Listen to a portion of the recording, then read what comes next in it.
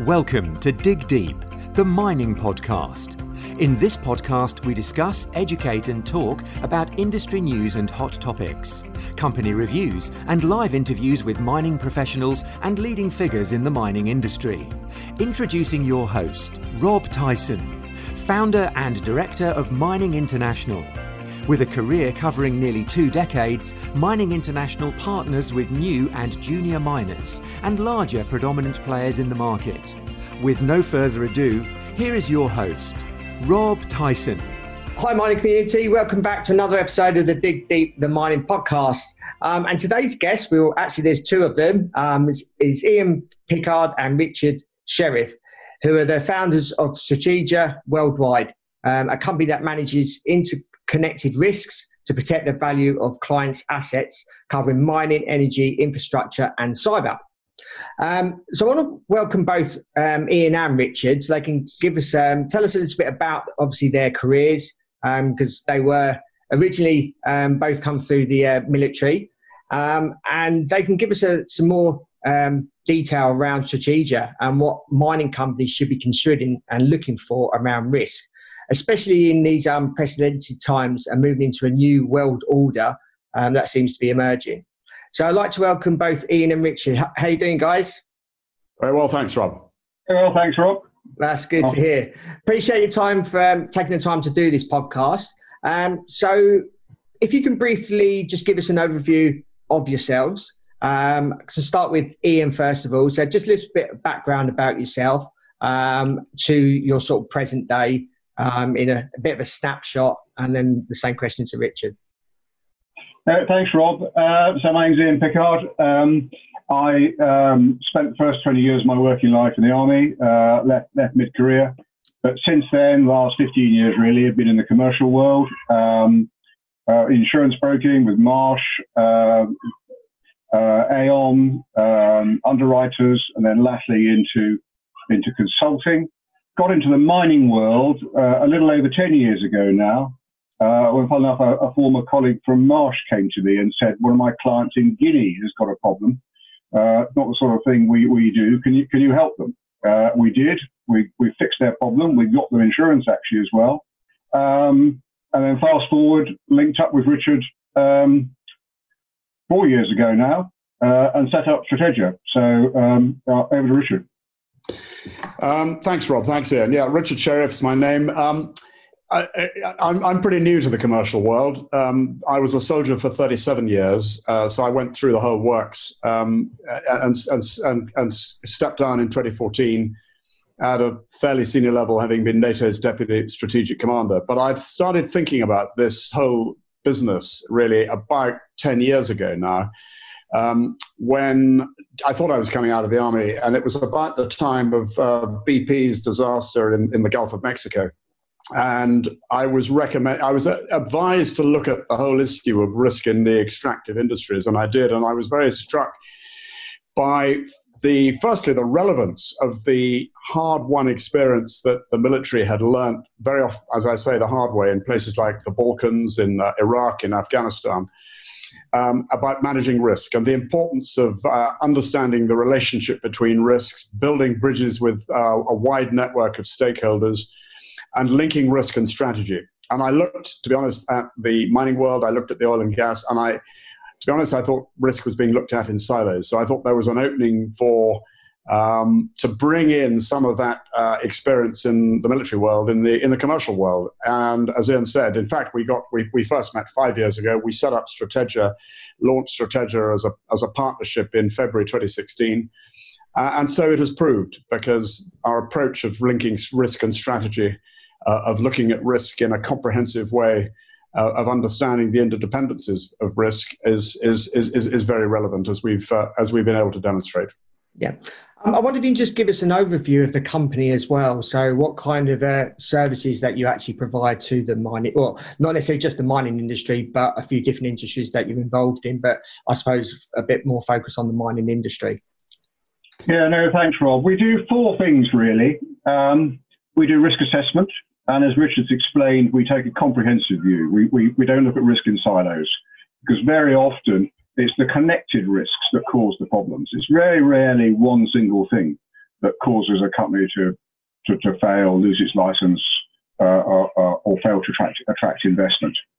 The next thing we do is strategy design, and that can be linked to risk assessment. We can do a risk assessment, as we have done for mining companies, and then produce let's call it an integrated risk treatment plan. We would call it a campaign plan, but it's the risk treatment solutions, but they're integrated. So you're pulling the right levers in the right coordinated manner. We also do what we call wargaming, which is a way of stress testing plans, and that can be done in isolation. So you could go and look at a company's COVID recovery planning and provide independent stress testing, red team it, bring in people who will challenge it and say, well, you've thought about this, you've thought about that. Or it can be done as part of the strategy design process. You would always stress test your plan anyway. And we do crisis management. We can help companies react to crises. We can help them prepare for them by writing their crisis management plans and testing and rehearsing them. So that's sort of, in a nutshell, who we are, what we do. We're a risk advisory firm. Okay. I've got obviously a number of questions I want to ask you guys. And first of all, I'd like to start with you, Ian. What's the biggest sort of risks facing the mining companies and I suppose the mining industry as we sort of emerge from this current crisis that we're in at the moment? Probably the biggest personal view is that I think we're entering a world recession, if not a depression. I think investors are going to be nervous. Capital will be tight. Although I think fundraising probably is the number one issue, the cost of capital. And I think companies need to think what they need to do to give assurance to investors that the risks to a project are understood, and there is, as I've described, an integrated plan to manage them. Okay. And Richard, do you sort of have any views on that? I completely back that. I mean, I think the strategic challenge is absolutely the economic fallout of what's going on at the moment in terms of COVID-19, a recession to beat all others, if not a depression like the like of which we've not seen even since before the 1930s. And I think the cost of capital is going to be fundamental. But it's going to be about generating stability in a world of extraordinary instability. I think that you get this nexus of stability, of prosperity, and of security. And in many of the countries that mining companies are operating in, and we may get onto the Sahel later, countries that were relatively stable, take Burkina Faso, are going to be in the eye of the storm, not necessarily from the disease, but from the economic fallout, the impact of climate change, all of which is going to firstly create an existential crisis for people living on less than $5 a day, but also potentially as a result of climate change, massive, famine. NGOs are talking about famine of biblical proportions. And this, to me, highlights not just the importance of the catchphrase ESG, getting the environmental, social, and governance piece right, because that is going to be fundamental to ensuring that companies work with the grain of the people they're operating amongst. But it's going to be broader than ESG. It's going to be ESG plus. It's going to be ESG plus absolutely plus security. So companies, again, have to really think through how they operate in what's going to become a very difficult world.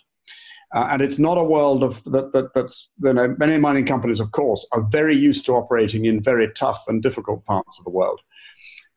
But I think they're going to find in the next 10 years or so that a new paradigm emerges, which is going to place extraordinary stresses and strains on them. And they're going to need to think through and learn from best practice in other areas. And I think that's where, to be honest, the military have also been operating in some pretty challenging environments, and we've all seen this in different circumstances. Perhaps not in quite the same way, because no crisis is ever the same. But many of the ways of dealing with challenges like this, I think, the military have learnt the hard way, but will be relevant to the future of mining. Yeah. Obviously, you mentioned Burkina Faso, and obviously, as a recruiter, I do speak to a lot of candidates. And what I'm finding a little bit strange at the moment is if we look at Africa, I know Burkina Faso seems to have opened their borders for and to receive expatriate staff. Yet all the surrounding, from my understanding, all the surrounding countries have closed their borders. Do you know why they've sort of had more of a relaxed, I suppose, view about this? Obviously, I know people are flying there and self-isolating, but it seems all the countries around that area or around Africa seem to have closed all their borders apart from Burkina Faso. Well, I think, Rob, clearly it's up to every government to make its own choice about whether borders stay closed or open. I think as a general point, though, thus far, and I don't want to count any chickens, thus far it seems that the virus has not had the sort of devastating impact on health as it's had in the West. Prosperous, rich countries with people who are prone to this sort of virus because of the lifestyle they lead. Africa doesn't seem thus far to have been subjected to that, but it is going to be, the impact is on the economic side. So, it was noticeable how quickly Burkina Faso and other countries in the region closed their borders when the virus started. And of course, we're working in Mali with a company in Mali at the moment, and that is still off limits. But I can only assume that the impact of the virus on Burkina Faso, and we've actually got somebody on the ground who lives in Ouagadougou, is not as severe as anticipated, which has allowed the government therefore to lift the borders. And I would expect other African countries probably to be following suit in reasonably quickly. Yeah, okay. We also work in Uganda, and there were dire predictions of the medical impact there. But they haven't seemed to happen, but the economic impact is going to be dreadful. There is no question, which actually is good news for the mining industry, because that countries like that are going to need foreign direct investment even more on the jobs. So that's I would say that's a bit of blue sky. Yeah, certainly. And I suppose, would you think that some of the governments may relax some of their regulations around foreign investment because they need mining companies? That's a very good question. I can't give you the answer to that. Worth looking into. I think it's entirely possible. One thing I would say, however, is going back to this whole business of ESG. There is a view that it's not so important now. I think it's even more important now. Companies that act responsibly will be valued even more by investors. And I think, aside from government regulation, good ESG performance is going to help long-term success. It's going to expose companies to a larger pool of capital and a more diversified investor base. So I would encourage companies to sort of keep sight of the big picture there. And if you can provide independent assurance that you have got the best environmental, social, and good risk governance to your investors, you will be ahead of the game. Yeah.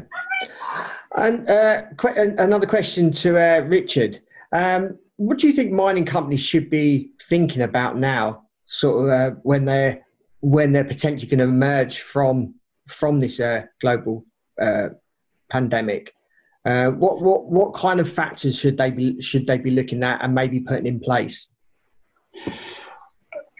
They've got to think. They've got to begin. They've got to do a number of things. I think the first thing is that emergence from any crisis like this is going to require. It's going to require leadership. It's going to require vision. It's going to require the ability to think ahead and take people with you, and inspire people to do things that need to be done. And so as in any good organization, it comes down to leadership.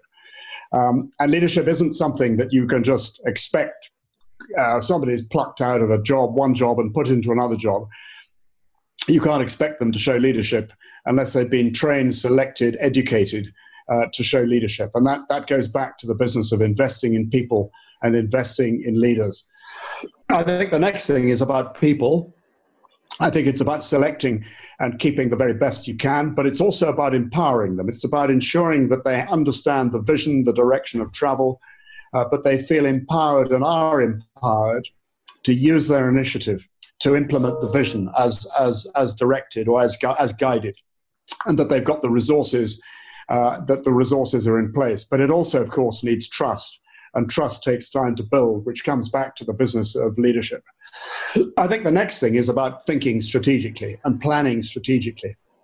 It's about identifying the desired set of circumstances, work out where you need to be in 5 years, in 10 years, even in 2 years. I mean, at the moment, it will be about moving from a current set of undesired set of circumstances with lockdown, the impact of the virus, and moving to a situation where you can mine responsibly and generate prosperity, not only for yourselves and your shareholders, but also, and really importantly, for the communities, the countries you're operating in. And that means laying out a strategic pathway, thinking strategically, and then really planning. And that means, again, thinking about the risks you face, joining up the dots, and laying out that pathway. But it also means testing your plans. And I think the one thing that comes out of this crisis, if nothing else does, is the importance of resilience. It's the importance of not just cutting margins so much that you don't have the spare capacity. We've learnt, for example, leaders have learned about deputies. I mean, just look at what happened to Boris Johnson. No empowered deputy, and the government, arguably was pretty rudderless. I'm not going to go any further down that line because, that's going to get political. But you've got to assume that leaders won't make it to the end of the end of the operation. So you've got to build in resilience there. But you can also build resilience into your planning. Ian mentioned one of the things we do, wargaming. Now, that might sound a bit extreme to some in terms of the military language, but no military commander would launch an operation assuming he or she has the time without subjecting the plan to the rigor of a wargame. And that's a formal process where you set up a red team and they think the unthinkable. They think through what they could do to unstitch your plan, like an adversary or an enemy does, or like events do. And that's the way to build resilience into your plans. And then when you've got your plans, you test them. And then you can begin to build robust plans. But again, it's not just the plan that matters. The process of planning generates agility. And it was Eisenhower who said, it's not the plan that matters, it's the planning. Because that planning process generates through an intuitive process, allows you to think agile so that when the inevitable happens to knock you off your stride, you're able to find ways around it. So I think it's a sort of combination of those things. But I think the underlying fact is that people are going to need to invest in their people, invest in their leaders, and invest in belt and braces approach to see them through what's going to be a very difficult time. And the days of cutting it fine with really seriously narrow margins, I think we've seen where those people who've had very narrow margins are probably not going to get through this. Those with a bit of spare capacity in the tank will do so. Yeah. And the same question to Ian. Well, I wouldn't add a lot to that. Other than what companies can do now, I would recommend to sort of think in three ways. They've obviously got to deal with the current crisis. Think about the now. People are struggling with mines on care and maintenance, staff rotations, all of those issues. But they need to start thinking about the next. So this may go on for a long time. How are we going to run this mine in a sort of semi-lockdown scenario? How are we going to maintain social distancing and what have you? And I think companies are probably doing all that. They also need to start thinking the beyond. So what's this industry going to look like when it comes out of all this? How's it changed it? I think ESG is an obvious area, but there are others as well. Digitization's another area. How do we want to take this company forward? I mean, if you want to digitize your mine, clearly you're going to get around social distancing problems. So that might be an added incentive there. So, and you might want different teams thinking about these things. You've got your team running the current problem. You might want to be setting up a planning team that's actually looking ahead, not distracted by the hurly-burly of today. And then bring it all together, as Richard says, into a proper strategy, looking 5-10 years out. So I suppose what you're saying is companies sort of need to invest more in their planning approach and looking at not just obviously the operation, but all eventualities that could happen because we don't know how we're going to come out of this in the end. So it's planning beyond coming out of this pandemic, but looking at a number of different angles because we don't know, we've never been here before, and we don't know when we're going to come out of it and how it's going to affect the whole industry. So planning is important. Rob, that is precisely what Wargaming will allow you to do. It'll allow you set up that red team, and they think the unthinkable. They think through all the angles of what might happen, and then every time you go through the plan step by step.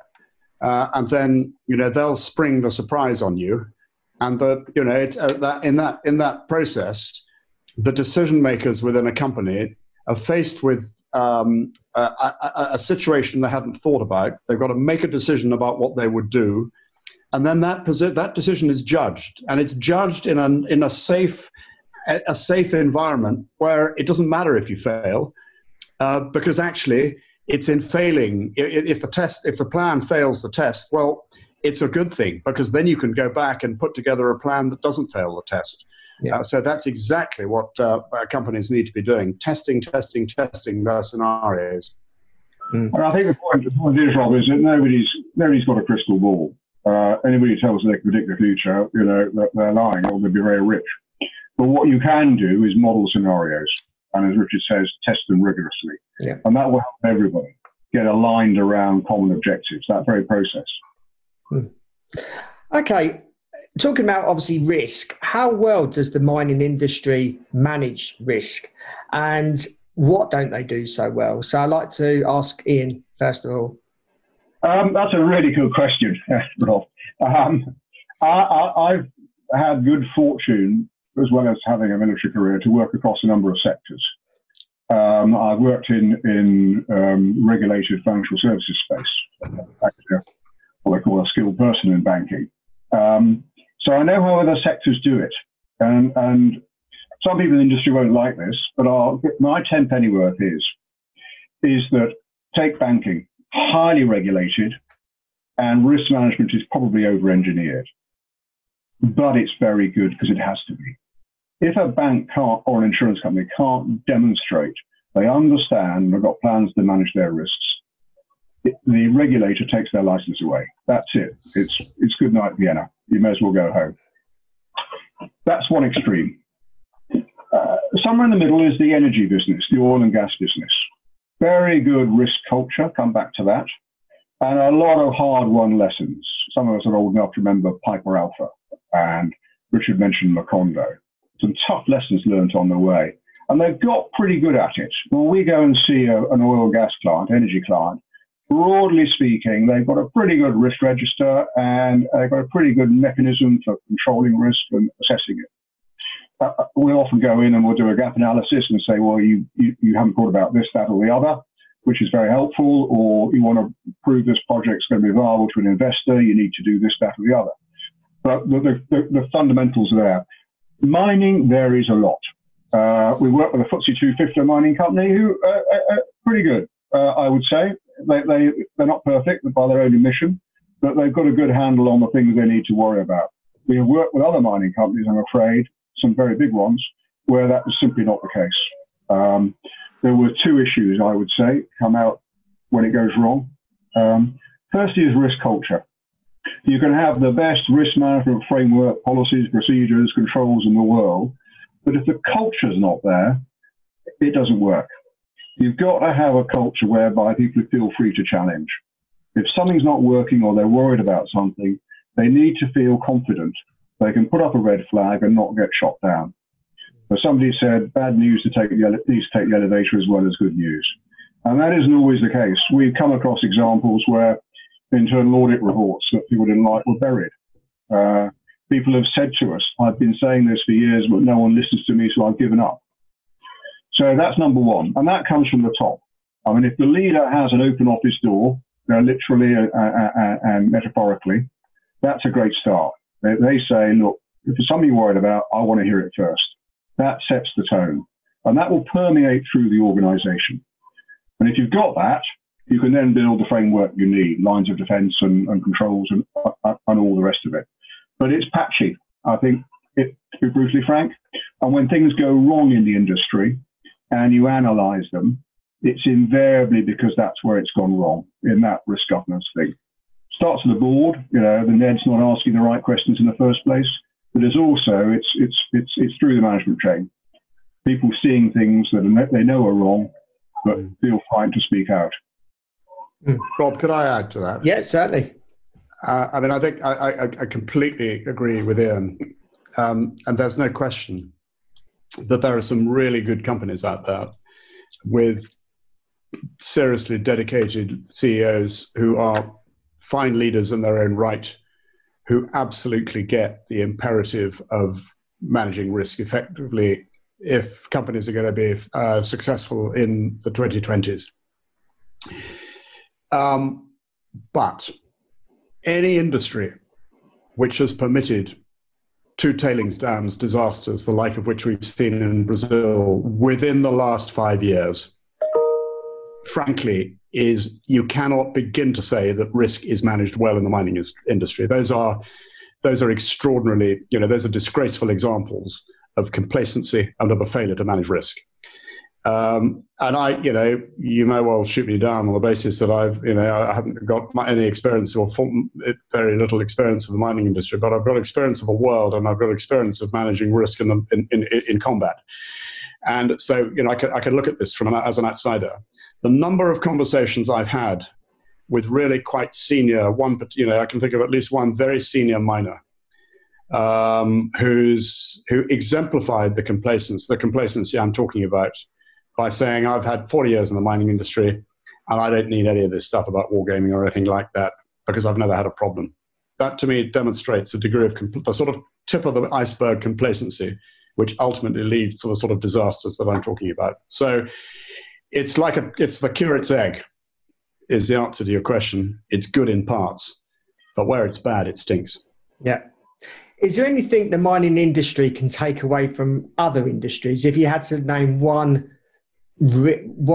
risk that other industries take or manage well, which you could then put into the mining industry, what would be the main risk in terms of planning? I think rather than a specific risk, it's the way it's addressed. I think the closest parallel probably is the energy, the oil and gas business, where the culture is different. Yep. And it's taken very seriously indeed. You don't get the sort of remark that Richard has just made. So I think in terms of culture, your way to go about it, I would say look at the energy industry. And then in terms of the mechanics of it, I would look at the way a bank manages its risk. Now, you don't want to go to the extremes they go to, but it's a good framework.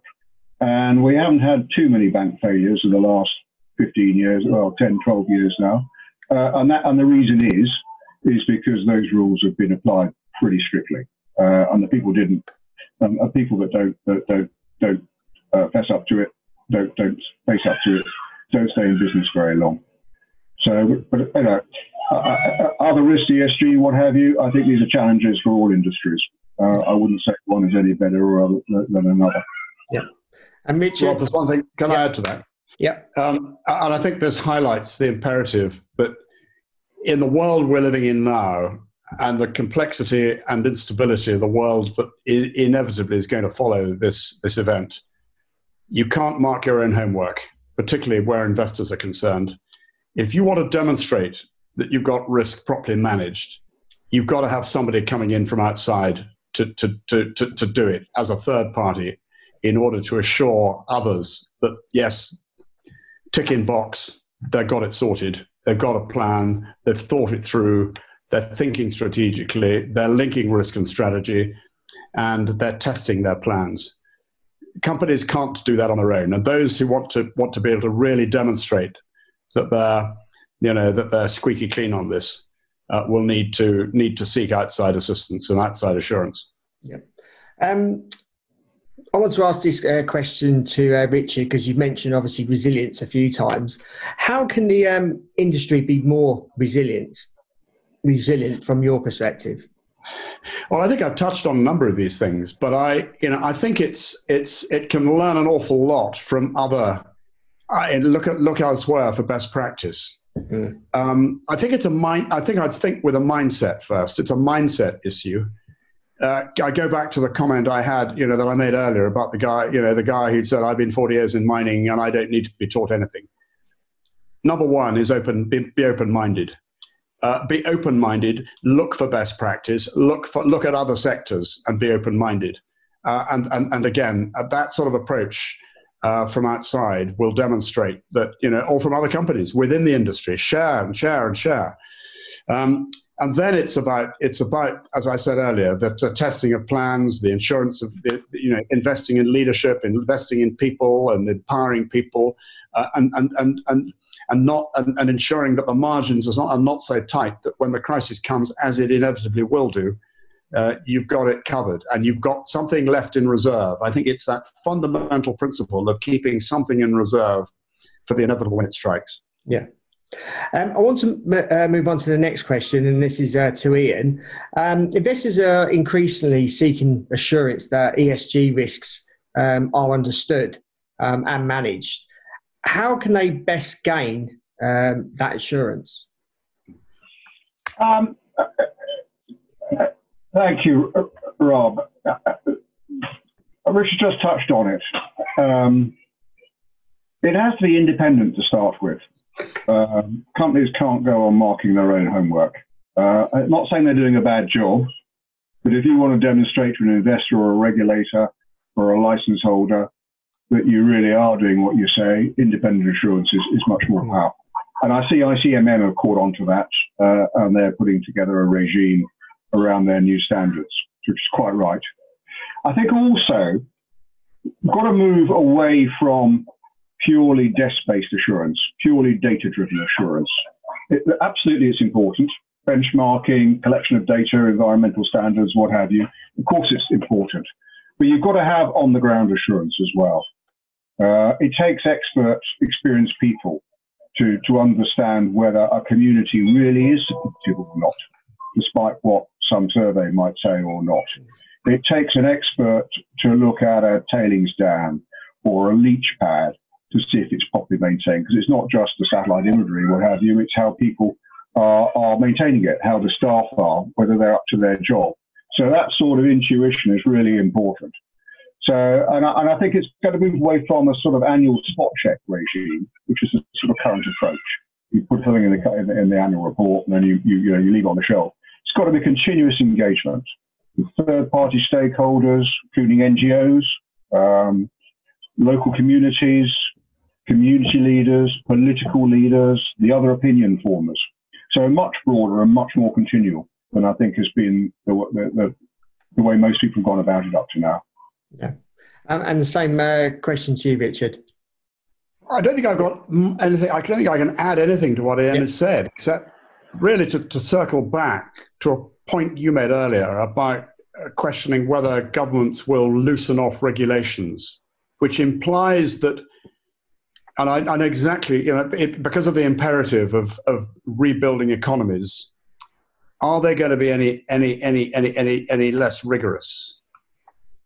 They might be. But it also brings us back to what Ian said about those companies that are responsible and demonstrate that they're in tune with the expectations of millennials, the generation that follows, who have a very different attitude to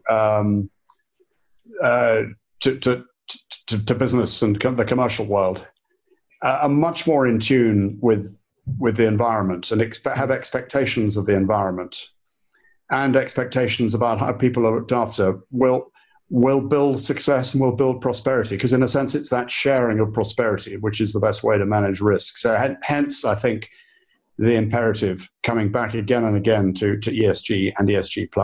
Yeah. And want to slowly wrap this up now. So I've got one more question, which I want to ask you, Richard, first of all. There's a great deal of focus on the security situation that Sahel miners are facing at the moment. Drawing obviously on your military experience, what advice would you give companies that are operating there? Well, we touched on the Sahel earlier, and it's absolutely right to finish with one of the rising jihadist threat in the Sahel, which is in danger of, again, one doesn't want to overstate risks in a sort of too much apocalypse now stuff. But there is serious potential for this to get out of hand and to destabilize. And we touched on Burkina Faso, the impact that of the rising tide of violence has had in Burkina Faso, the massacre of Semaphore miners last November, the fact that Burkina Faso now, all parts of Burkina Faso are now designated red under the UK Foreign Office's threat warning system. But it's going to be wider than Burkina Faso, and an impact on relatively, the further afield in other West African countries, Côte d'Ivoire, Ghana, quite possibly as well. And what we see, I think, are a number of companies who bought assets, have established assets in countries like Burkina Faso.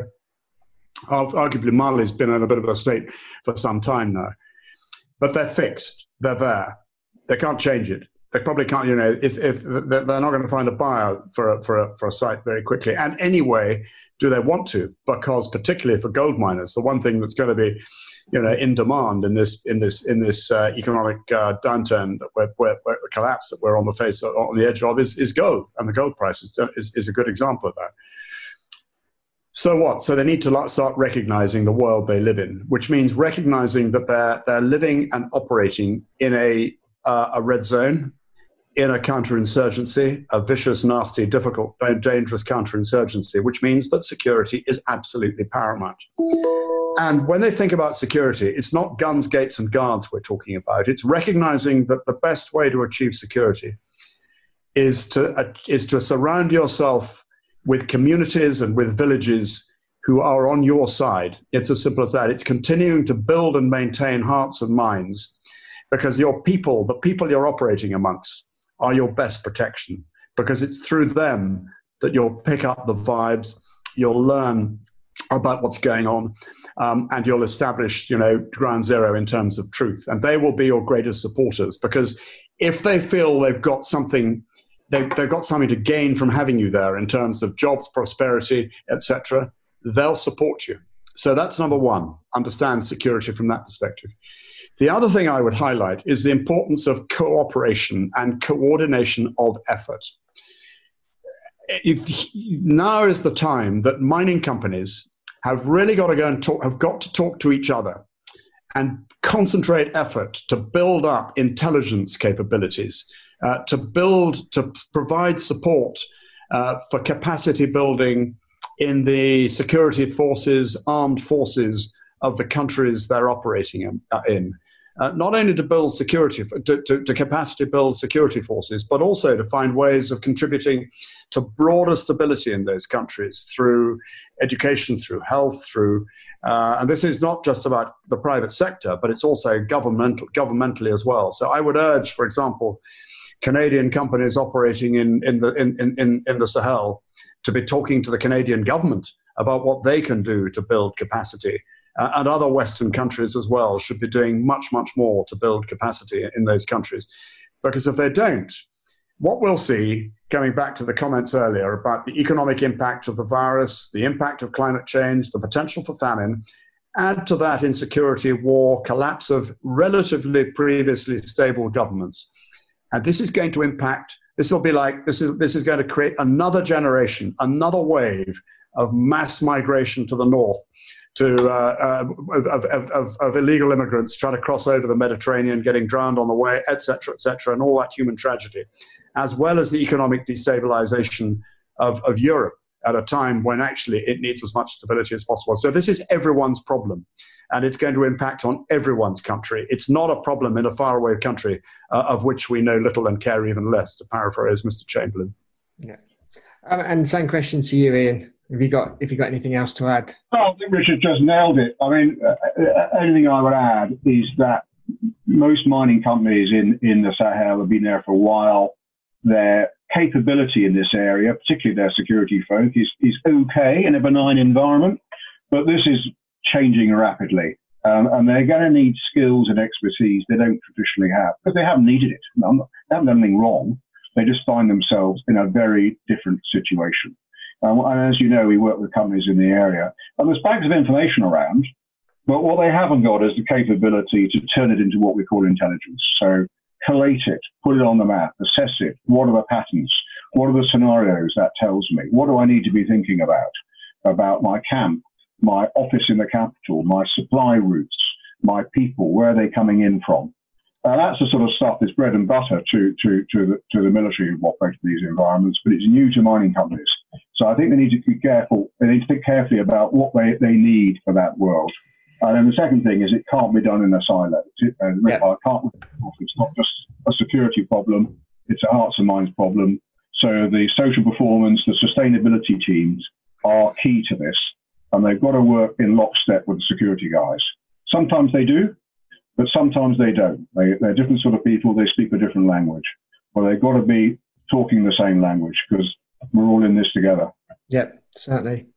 Okay, Rich and Ian, really appreciate your time in discussing obviously risk management, especially during these obviously unprecedented times. If our audience wants to sort of reach out to you and have any questions that they may have concerns with their own operation or own company, how can they go about reaching out to you? Look on our website, please, and we'd be delighted. We've got an info address on the website. Drop us a line. I'm more than happy to explore any of these themes further. Yeah, and have you got a particular email address or and your website so listeners can contact you? Yep. www.strategiaworldwide.com. And as Ian said, you'll find on that the info address in email address, or email Ian or me, ian.pickard@strategiaworldwide.com or richard.sheriff at the same address. Yeah. And are you on any social media platforms at all? LinkedIn, Twitter. Yeah. Okay. Don't do Facebook. Yeah, no worries. Well, I'll put all those in the show notes as well, so people can reach out to you. Really appreciate your time, guys, and hope you stay safe. And obviously, risk is really important, especially now, and more so now to mining companies, and also obviously people within the mining industry who are working in obviously the certain areas, for instance, in Africa, and obviously during these unprecedented times, and we don't know when we're actually going to come out of this and how we're going to come out of this. So really appreciate your time, giving your opinions and your advice. So until next time, happy mining. Thanks for listening to Dig Deep, the mining podcast. If there are any topics you want discussed or questions you want to ask any guests, then you can email us at rob@mining-international.org. Or you can follow Rob and Mining International on LinkedIn, Facebook, Twitter and YouTube for more content and to have your questions answered. Until next time, happy mining.